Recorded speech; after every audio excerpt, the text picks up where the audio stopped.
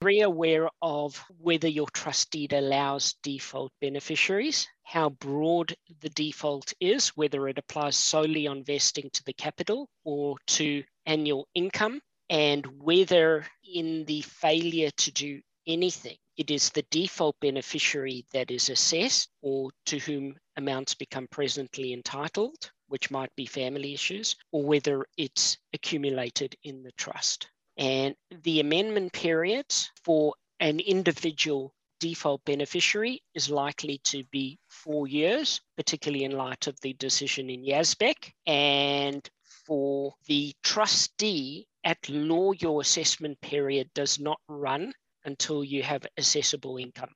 The notional peppercorn $1, but the ATO have an accommodation to treat nil assessments as being assessments for the operation of amendment periods. You're listening to Australia's podcast for accountants, Tax Talks, the podcast to grow your firm.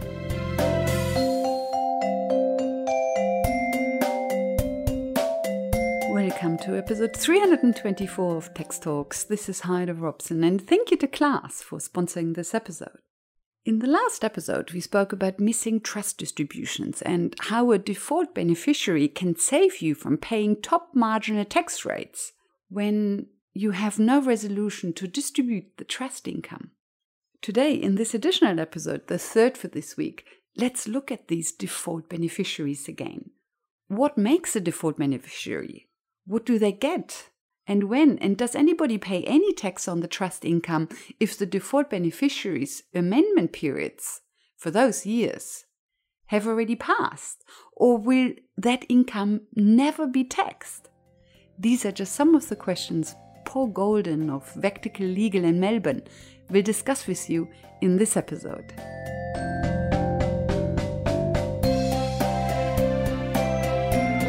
That's part a blessing and part a curse with default beneficiaries, in that it applies and tax law operates of itself, and the tax consequences follow as a consequence of the trust law. When we talk about as to what do we mean when we're talking about a default beneficiary, history of default beneficiaries is quite interesting, because I'd say up until probably 1960 and before my time, trust deeds always had default beneficiaries, or invariably had default beneficiaries. And then we went through a process of time where people and drafters felt maybe it wasn't necessary to have a default beneficiary provision. And then later, more recently, there's been this real question asked: if you don't have a default beneficiary, do you have a validly constituted trust? And it goes back to one of the indica of trusts as to, can you ascertain who the class of beneficiaries is and the ultimate class of beneficiaries to whom the trust goes?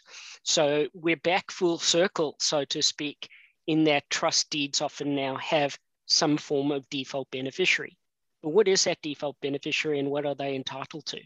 Generally, when we're talking about default beneficiary, we mean somebody who is entitled to the capital of the trust on vesting. So in other words, the trust fund on vesting. If there's still a trust fund, or to put it colloquially, if there's still money or assets in the trust when the trust comes to an end or trust vests, are there any particular beneficiaries who the trust deed says those assets go to, as a question of trust law?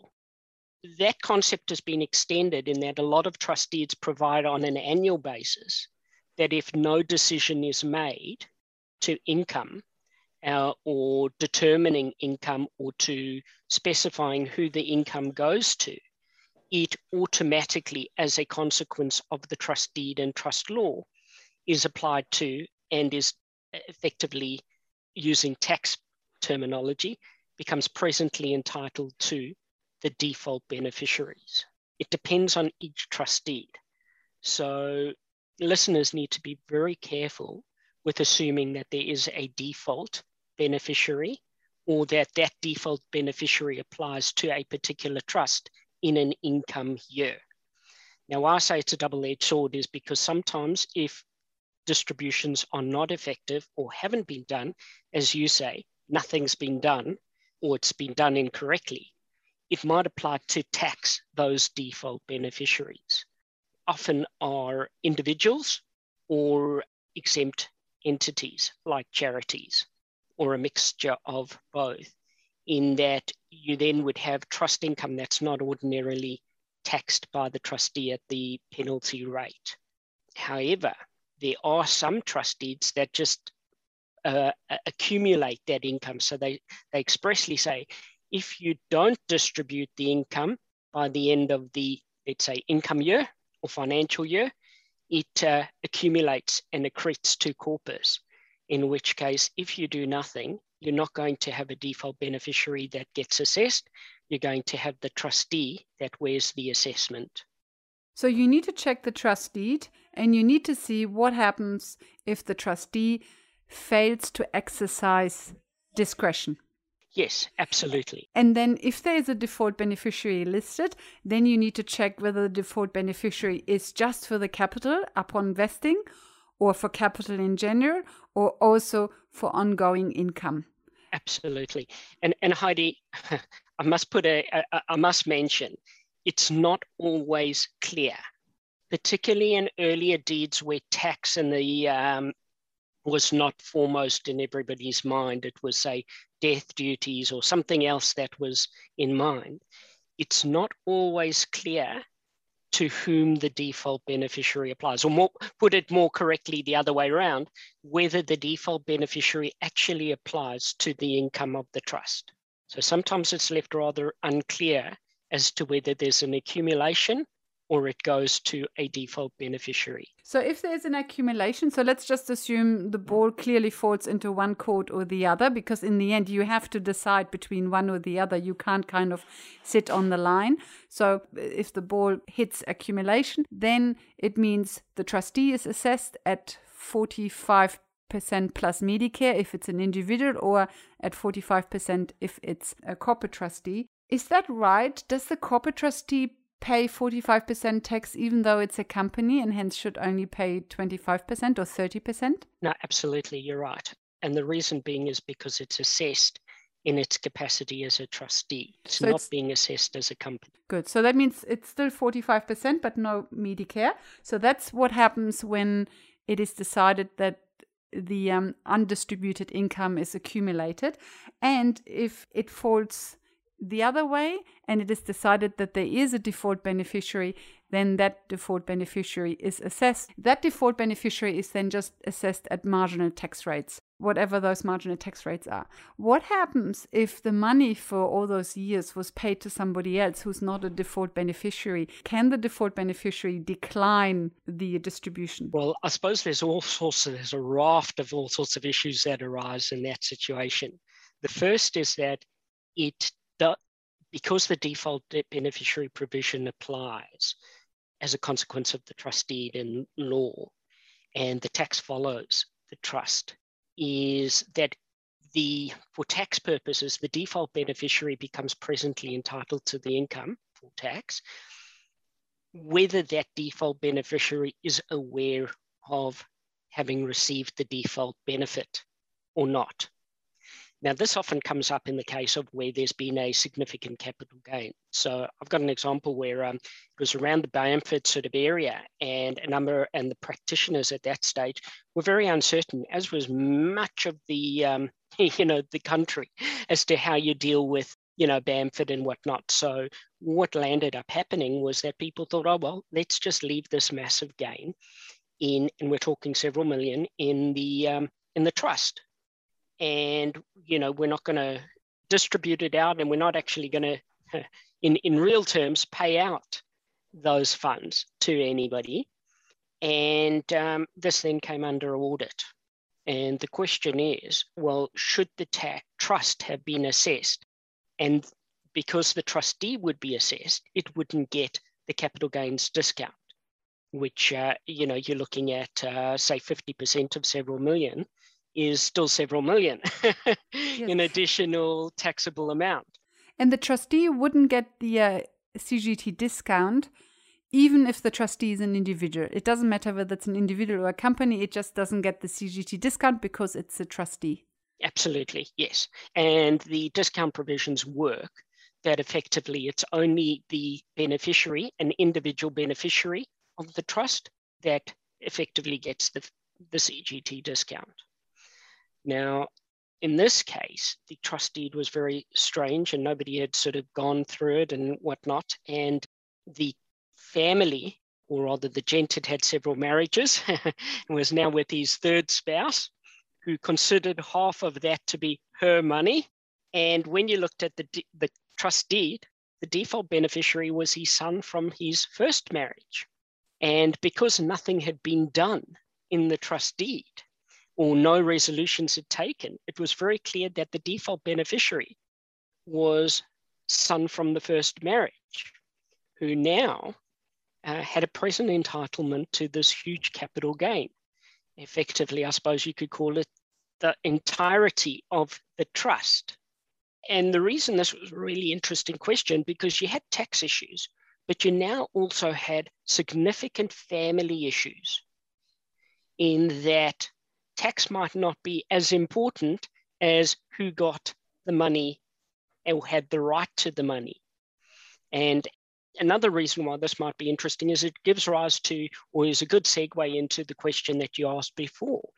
Well, what happens if, say, money had gone to somebody else in some other form and the default beneficiary is assessed? So, for example, can the default beneficiary disclaim their interest or renounce their interest in the trust? Can the default beneficiary call on that distribution? What happens to the amounts paid to such other persons? Third spouse. In this case, interestingly enough, third spouse wasn't even a beneficiary of the trust, although she had received money from the trust. So, it's a really interesting scenario, and it's a very real scenario that did happen. The question as to disclaimers is a very interesting question. I might just dovetail into that if I may. Probably the leading case on disclaimers is Ramsden, which is a full federal court decision. And it sets the benchmark, as you would, for what is an effective disclaimer and what is not an effective disclaimer. A disclaimer needs to be differentiated from a renunciation from a trust. And the easiest way of maybe suggesting one of the ways that might be differentiated is, say, the beneficiary decides to disclaim their amount versus, say, something being done to exclude the beneficiary, although that's not always the case. So, for example, I think there are two cases that come to mind with disclaimers and renunciations. First would be Nguyen. I don't remember the year that Nguyen was decided. And how do you spell Nguyen? Nguyen, I think. Nguyen. Nguyen. Yes. Okay. I can send you the case. And the second is Lusky. I keep on wanting to say Lewinsky. Lusky. So Luski. Yes, Ki. And around about the same time as Lusky, there was a case called Atherton. Now, Atherton was about the mistress who had received lots of handbags and other gifts over years. And Sugar Daddy had treated it, and I think he might have been a lawyer actually, or a barrister, had treated them as trust distributions. And the court said, look, you can't disclaim because you accepted those handbags and you used them and you enjoyed the gifts. And it didn't matter that you didn't understand that they'd come from a trust instead of Sugar Daddy directly. You can only disclaim under Ramsden when you clearly, by your actions, give up the gift. So going back to Ramsden, Ramsden sets the threshold. And the question coming out of Ramsden is, taking a default beneficiary, can you disclaim a gift in a particular year, so a distribution of income or capital in a particular year, or do you need to disclaim your entire interest in the trust? And Ramsden effectively says, look, it probably depends on what kind of beneficiary you are. If you are a default beneficiary in the broad sense, then your right as a default beneficiary is a right in itself. And to be able to disclaim, you need to disclaim in its entirety.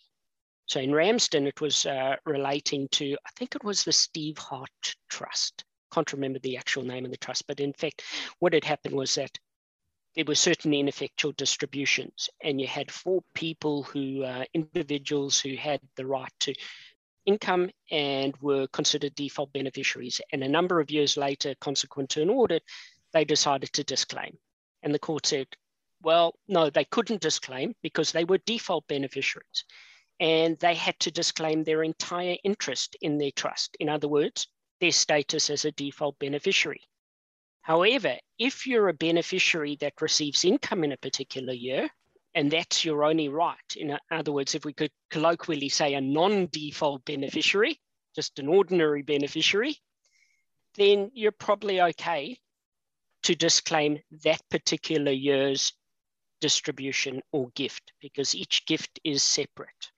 So it's very important to note what kind of beneficiary you are and how you can disclaim. I stand to be corrected, but I think the tax office still takes the position, notwithstanding some of their published documents, that you need to disclaim as a whole rather than each particular gift. And there are 2 things that the tax office actually has that are very useful. And the one deals with renunciations and the CGT events. It's 2001-26, and it deals with capital gains tax. What are the capital gains tax consequences for a beneficiary of a discretionary trust who renounces their interest in that trust? Okay, and it's TR 2001? No, TD. Ah, TD. Okay. Yes, tax determination. The commissioner raises the concerns about CGT event C2 applying. Okay, and CGT event C2 is the surrender or otherwise ending of a right. Of a right, yes. Abandonment, surrender, forfeiture. And so if a default beneficiary, or let's just say any beneficiary, if they disclaim and that disclaimer is legally valid, do they have any tax consequences, or do all the tax consequences move back to the trust? So, Heidi, there again, it depends on what is being disclaimed. If we look at TR 2001-26, the commissioner suggests that a default beneficiary disclaiming may have its own, or he or she's own, capital gains tax consequences. Now, in practice, that's likely to be nil, because the market value and the cost base of that right are likely to both be nil. But there might, for example, be a case where that right has some value, and that would lead to a capital gain. Now, that's aside from the distribution tax consequences. Now let's look at the distribution consequences. So you've got a distribution that's several million in capital gains and say some 100,000 in income. Individual disclaims for whatever reason they disclaim, and it's an effective disclaimer. That disclaimer happens from the date of the distribution. So it's as if that distribution never, ever took place. And so now it goes back to the trust. Now it goes back to the trust. And the trustee gets assessed. And the trustee gets assessed. Well, it depends. Because usually, well, for the default beneficiary, or let's just say the beneficiary renouncing or disclaiming would be the better word, disclaiming their interest, there would be no further tax consequences. But how does that then get dealt with in the trust? If it was, say, the case of the default beneficiary, then likelihood is that the trustee is going to wear the tax. If that's a capital gain, that's going to be very unfortunate, because the trustee is going to lose the CGT discount. If, however, it's a ordinary, what I call the ordinary, not strict legal, but the non-default beneficiary who's disclaimed that particular distribution, it might then go through to the other beneficiaries that have received income during that same year in proportion to their distributions. And it becomes a little bit complex, because you would need to go back and have a look at the distribution minutes to have a look at as to how that might work. Yes, but the default beneficiary usually only enters the scene when you don't have any other beneficiaries. So usually... Absolutely. So that's why I was differentiating just for completeness as to if it's the default beneficiary that's given up or disclaimed their right, compared to in a particular income year, person A has decided they don't want this gift and disclaims that gift. And now the disclaimed gift of X amount goes back. It goes back into the pool in the trust, but how is it taxed in that particular year? As opposed to the default, where there's been a distribution minute, but for some reason somebody disclaims. Yes, and with a default beneficiary, you don't even have a distribution minute. So that might go to the default beneficiary. So if there is a distribution minute and it distributes it to X, Y, and Z, and then one of them defaults, then it probably goes in proportionate halves to the other two, or however it is split. But if there is no other beneficiary and we just have the default beneficiary, then if the default beneficiary declines the income distribution, then it goes back to the trustee, and the trustee pays 45%. And if it happens to be a capital gain, then the trustee also loses the CGT discount. I mean, the trustee doesn't lose it because he never had it. He basically doesn't get it. Yes. So I suppose, Heidi, just going back to Ramsden and what is necessary for an effective disclaimer. The other thing is this question of you need to disclaim within a reasonable time of becoming aware of that gift. So the real question is, what's a reasonable time? And there's no real indication as to what a reasonable time is. The ATO have an earlier ATOID, and there again, I don't recall the ATOID's number, and I can get that to you. I'll get you the details of the ATOID, or if you bear with me. And it's funny that you call it ATOID. I like that. Yes. I was never sure. I used to always say ATO ID, but of course, ATOID is much better. I'm not sure if anybody else in Australia will understand that, but ATO ID 2010-85, where they accept Ramsden. So 2010-85. -85, yes. Okay. /85.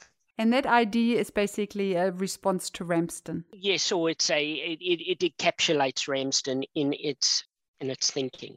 I think it still has to be updated for Lusky, but they talk about needing to be done within a reasonable time. But again, no guidance is given what is a reasonable time.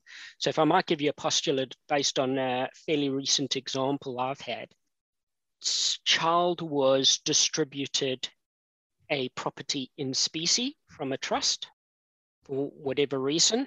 At that stage, child had just become a major, was not very worldly and was off studying somewhere else, and signed the documents and didn't understand, and always understood that he held the title in the property on behalf of the trust, and forever and a day, the trust paid for everything.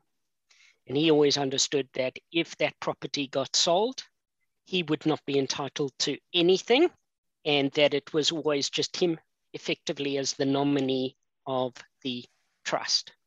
And lo and behold, many years later, they want to sell the property, and he was looking to transfer the property back to the trust.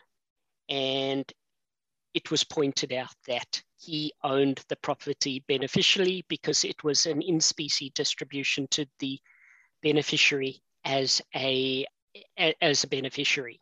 So in other words, it wasn't a transfers nominee. There was a property in a trust.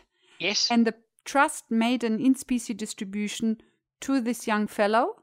Yes. And so then basically the young fellow was the legal and beneficial owner of this property.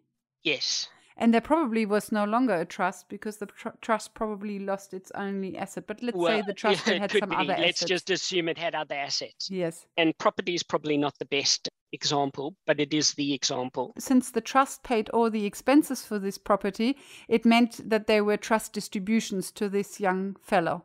Absolutely. But it goes beyond that. For 30 years, the trust paid everything for the property. Both the trustee, who hadn't fully comprehended what it had done, and the beneficiary hadn't understood that he was not a nominee and was actually beneficially owned the property. And it was only on trying to transfer it back to the trust that they realized that he was the beneficial owner. So besides the family issues involved in that, the question is, in the present, the beneficiary has held the asset for 30 years, but under a misapprehension. And today, he understands suddenly that he is beneficially owns that property. Yeah, but all up so far at the moment, that sounds like great news. He's Well, owning a property that he thought he didn't own. Absolutely. For him it is, but for the rest of the family, it's not great news. We always thought they had a trust asset worth, say, $5 million. Now, the question is, could he disclaim his interest today? Because he only became aware of that interest or the nature of that interest today. So he always knew he was registered on title, but he didn't know that he was beneficially owning that property. So this is a really interesting case. I don't know the answer to that. We've currently sought QC advice on that, and we're awaiting the advice. But it raises, it's a really good example as to, well, when is a reasonable time? And what is reasonable knowledge of the gift or distribution? And that's probably where Lusky is very useful in that, or not useful, in that Lusky, the court held that a mom or a wife, a spouse, in this case happened to be the wife, who had received distributions from a family trust for many years and then sought to disclaim, was precluded from disclaiming, or the court felt it was no longer within a reasonable time of becoming aware. And the knowledge of the tax agent was attributed to her. So the fact that her tax agent had lodged returns, returning those income, even though she never knew what was being returned or professed, I signed on the dotted line, but I didn't know what I was signing. The tax agent was taken as her agent. And when you say returning income, you mean income was declared on the tax return. You don't mean the income was returned and paid back. You mean the income was listed on the tax return. Yes, absolutely. I'm talking returned in the tax return rather than, in fact, the fact here was that she'd never received actual payment of any of those amounts. They were all notional accounting and tax entries and had been done for whatever reason. And from my recollection of the case. But the important point for me was that the court felt that the tax agent was a real agent. And I think that's very important for tax agents, in particular accountants, to understand that they stand often as an agent to their client, and that they can, by their actions, can bind their client, the ultimate taxpayer, the default beneficiary or the beneficiary, by their actions, and their actions can be attributed to the beneficiary. So in this case, mom didn't know she was a beneficiary for however many years, and it was a number of years, but she was deemed to know because her tax agent knew, and her tax agent was her agent.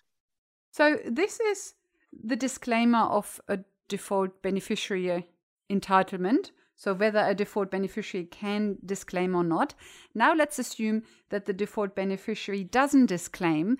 Hence, they would have to include all the income that fell to them over the years in their tax returns. But what if those tax returns have already been lodged and are past the amendment period? Then my understanding is there's nothing they have to do. They received this income. They should have declared it. They didn't declare it. They didn't know. The amendment period has passed. Hence, nobody will ever pay tax on this income. Heidi, it's like anything in tax. There's Section 170 of the Income Tax Act really deals with the amendment periods. So there's a whole list of amendment periods that, and when different amendment periods work. But let's just recap in a very high-level summary that small businesses and individuals generally have a 2-year amendment period. Large businesses and beneficiaries of trusts and trustees have 4-year amendment periods. Now, the case of Yazbek, which I think was a 2015 case, but I stand to be corrected, that significantly opened up and broadened the amendment period for individuals to the extent that even if you don't know you're a beneficiary, so for example, our default beneficiary of a trust, your amendment period is effectively 4 years. So I know a number of commentators at the time who were making submissions to the tax office very much said that almost everybody in Australia today therefore has a 4-year amendment period consequent to Yazbek. Oh, really? Do they think that discretionary trusts are that common? Yes, that common. And the discretionary beneficiaries are often that broad that if you actually went through it, very few people wouldn't be a potential beneficiary of some family trust somewhere in Australia. Are you sure? Because it sounds to me very much like an eastern suburbs bubble. I think in certain parts of Australia, very few people would be part of a discretionary trust. I'm always really surprised when you're dealing with something and you then ask them, has somebody got a discretionary trust? They go off to brother or sibling or uncle or somebody, and you discover they've got a discretionary trust that nobody was ever going to get a cent from, but that potentially opens up your thing. So I don't think it's that tongue-in-cheek, but let's just say a lot of people unbeknowingly have 4-year amendment periods. Yes. Okay, good. So let's say the discretionary trust didn't make any trust resolutions for, let's say, 20 years, a long time. Absolutely, a long time. And the beyond the 4 years. Exactly. And the trustee did include a default beneficiary who didn't know they were a default beneficiary. So now, not the last 4 years, but the income of from 20 years ago to 4 years ago, those 16 years, that income is assessed to the default beneficiary. He didn't know or she didn't know. They didn't include it in their tax returns. Their tax returns are past the amendment period. Hence, the income of those 16 years will never be taxed. Absolutely. So Heidi, often how this comes up is, say, through an audit or something of that sort happening where an amount is disallowed and it now gets assessed to the default beneficiary. And for some reason, for example, your taxpayer, being the trustee in this case, might have accepted with the commissioner or agreed with the commissioner to extend the amendment periods during the progression of the audit, which has taken several years, and you're now sitting 7 years down the line. Trustee could be assessed back to the 7 years, but nobody's gone back to the default beneficiary and asked its permission to keep the assessment period open.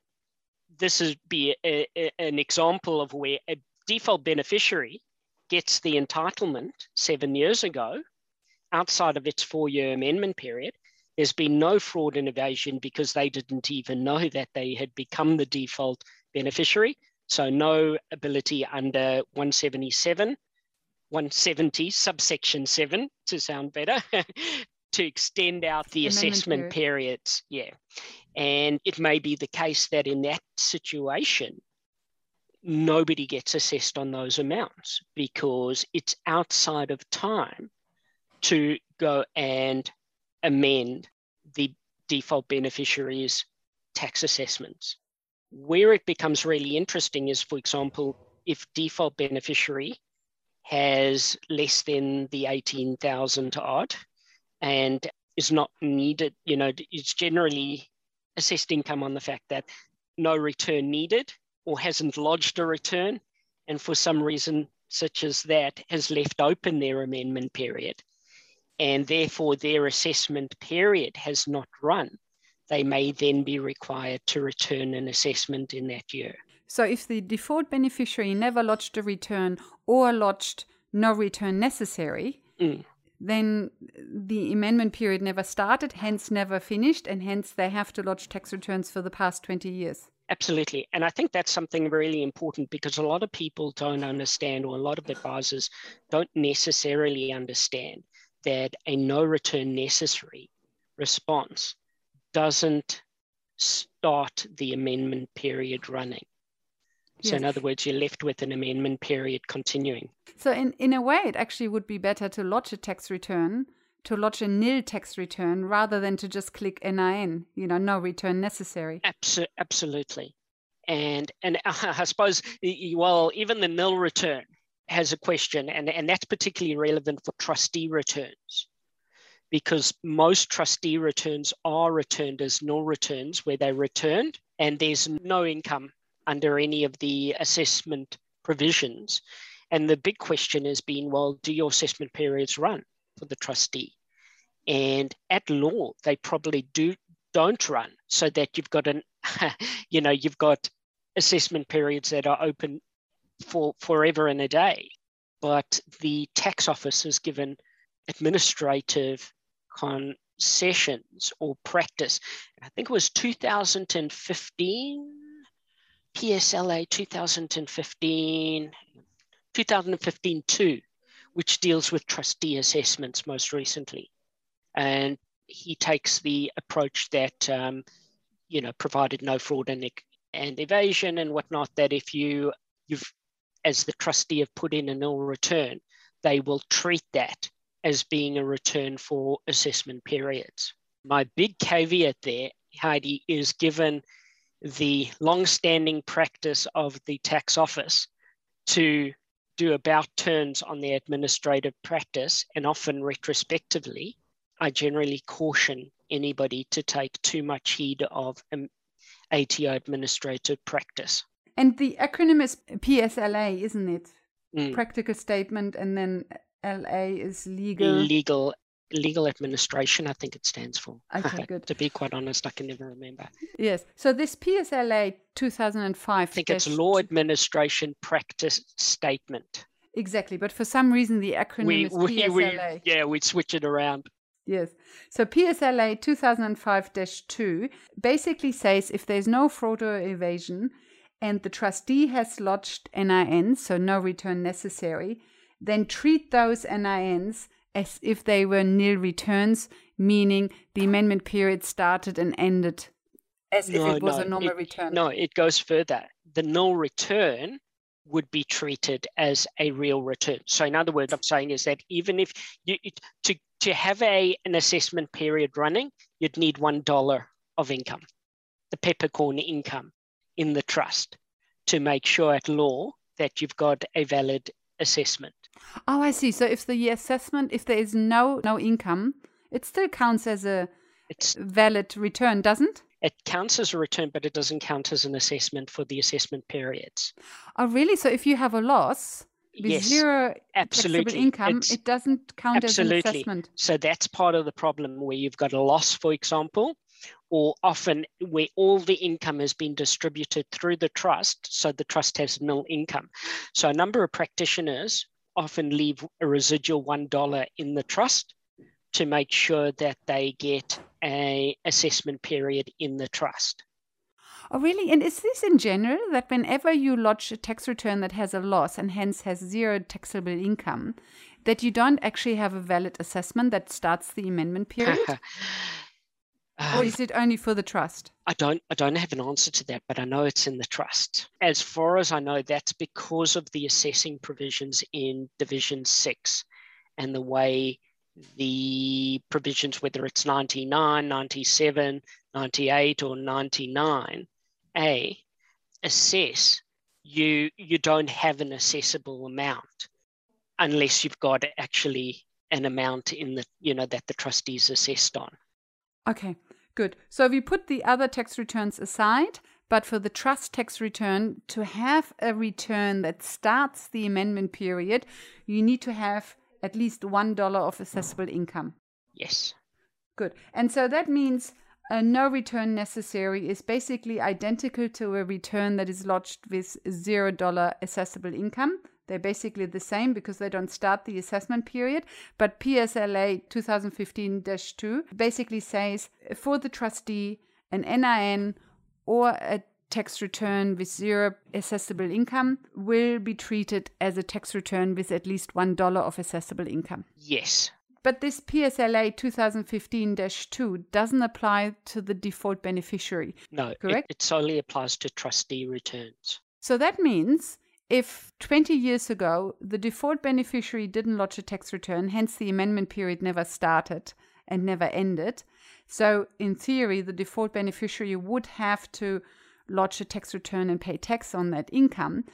The default beneficiary could denounce the trust income, and then it's assessed to the trustee, and then the trustee no longer has to lodge a tax return and pay tax on that income thanks to PSLA 2015-2, correct? Correct. Although my gut tells me you'd be in for a fight.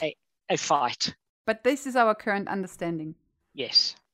So that means the amendment periods might save you. If you have a trust that has never made any resolutions, and so all the income goes to a default beneficiary, and let's say the trust never paid any income, nobody ever did anything, and you have a default beneficiary who did lodge tax returns, then most likely your problem is only 4 years old and not 20 years old. And if the default beneficiary never lodged tax returns or didn't lodge tax returns for those years, you might have a chance getting out of it by the default beneficiary renouncing their interest and then using PSLA 2015-2. Yes. Very aware of whether your trust deed allows default beneficiaries, how broad the default is, whether it applies solely on vesting to the capital or to annual income, and whether in the failure to do anything, it is the default beneficiary that is assessed or to whom amounts become presently entitled, which might be family issues, or whether it's accumulated in the trust. And the amendment period for an individual default beneficiary is likely to be 4 years, particularly in light of the decision in Yazbek. And for the trustee, at law, your assessment period does not run until you have assessable income, the notional peppercorn $1, but the ATO have an accommodation to treat nil assessments as being assessments for the operation of amendment periods. Welcome back. So you have a few options, more than I thought, when there are no resolutions to distribute trust income. To finish off, I asked Paul Golden about Division 7A deemed dividends. The same basically applies to Division 7A deemed dividends, correct? If you have a Division 7A problem and you now have deemed dividends allocated to shareholders, but those shareholders lodge tax returns which are now out of the amendment period, then these deemed dividends have nowhere to go and hence Absolutely. Nobody will pay tax on it. Heidi, sometimes this is a real problem with working through Division 7A in that, and it's becoming very apparent now where a lot of taxpayers and their structures are in difficulty as to do you still have amounts, and it becomes more so where there's been this talk of revisiting Division 7A and rewriting it. And the question is, well, have a large amount of, say, amounts already been assessed as deemed dividends, or should have been assessed as deemed dividends in, say, years 5 to however long ago, probably 1997 is the year that comes to mind, where they weren't assessed during that time. And now the period for assessment has lapsed. So that, you're sitting with these, what are thought of as potential issues, but you're actually, the example I think of is very old amounts that are sitting out there as very old loans. Might some of those actually been Division 7A assessed as deemed dividends up to 5 years ago? And now there's no, the deemed dividends have come and gone, as it were, because there's no ability to tax or assess those early amounts because there's no fraud and evasion, but you've passed that time. The question as to whether you can write them off is a really interesting question because, and I don't have an answer to that, because do you refresh those dividends or do you refresh the loans in some way and by then writing them off today? And I might, that just as an aside, that was the question that when I had a look at, I wasn't sure that I'd be able to answer in full. Yes. Yeah, because it's a real question as to how do you deal with those amounts. So that basically means that, yes, the deemed dividends don't have anywhere to go when the individual tax return is outside of its amendment periods. Yes. But then the question is what happens with the loan within the company? Because then if the company writes it off, you have income, and will that then be taxable income, or how is that then treated? Because the write-off then might still trigger tax. For example, you might trigger Div 245 commercial debt forgiveness or some other provision. So one of the issues is that you might not have the full loan that's accessible today because much of it should have been treated as a deemed dividend in the past. But by writing it off, do you create other tax issues? For example, Division 245, commercial debt forgiveness. Do you enliven that provision? And that's against the entire amount that's been written. Yes, and that provision says that you then should offset the written off amount against a cost base. There are different categories how you should treat this loan. There's a tier of how it gets applied against various tax attributes in the company, and how it then reduces their ability to, say, use depreciable assets or cost base in the future. Heidi, I do raise another question which comes out of this, and actually you didn't raise, but it's a really interesting one, and it's going to come up, is if you've got as part of a trust group, you've got, say, amounts that have gone to a company and have given rise, say, UPEs, and that amount is not effective for some reason. So I think Ramsden was an example of that, where the company was not a beneficiary at that time. So it couldn't have received the distribution, which today, without remembering the full facts of Ramsden, would have potentially created Division 7A issues. But what if now those UPEs aren't actually effective?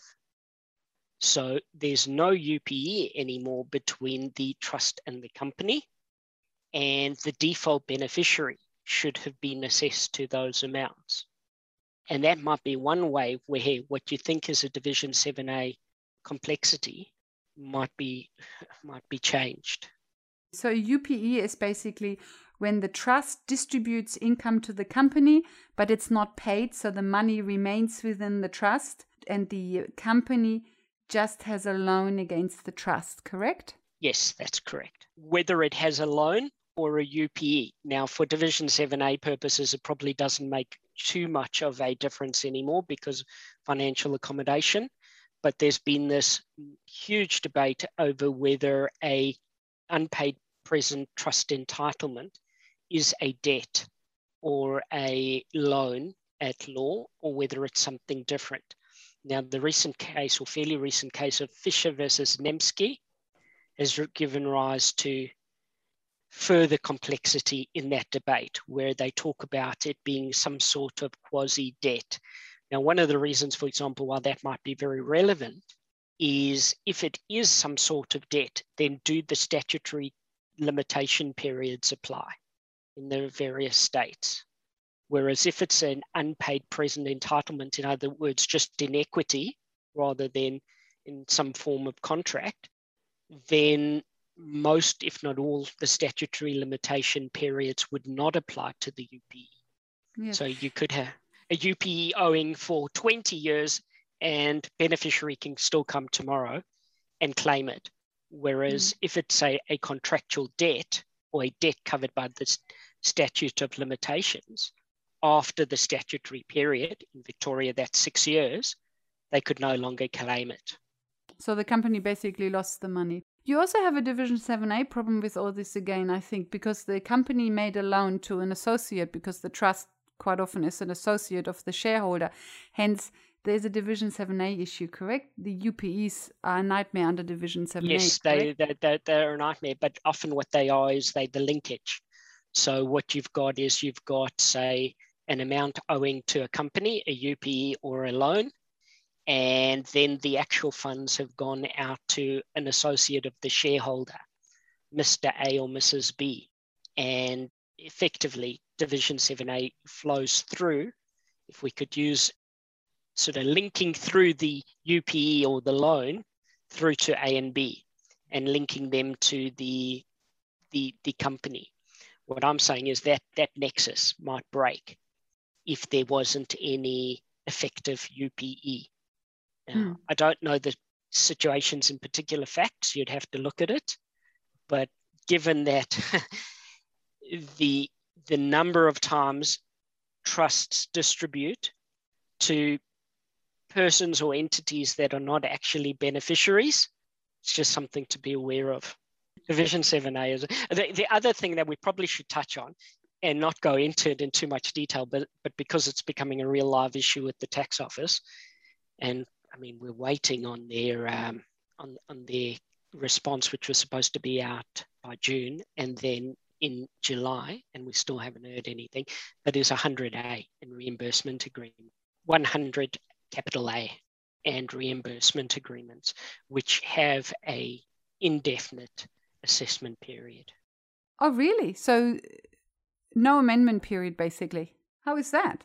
I stand to be corrected, Heidi, right here. And it's actually a good question for me to go back. But I think it's because it might work because it's some sort of anti-avoidance provision.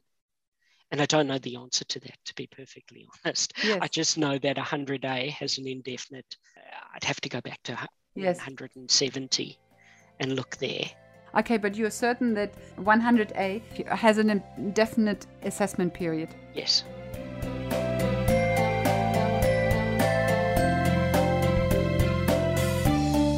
Welcome back. Next week in episode 325, we will start our next mini-series, 5 episodes about property development. Until then, thank you for listening and thank you to class for their support. Bye for now and see you in the next episode.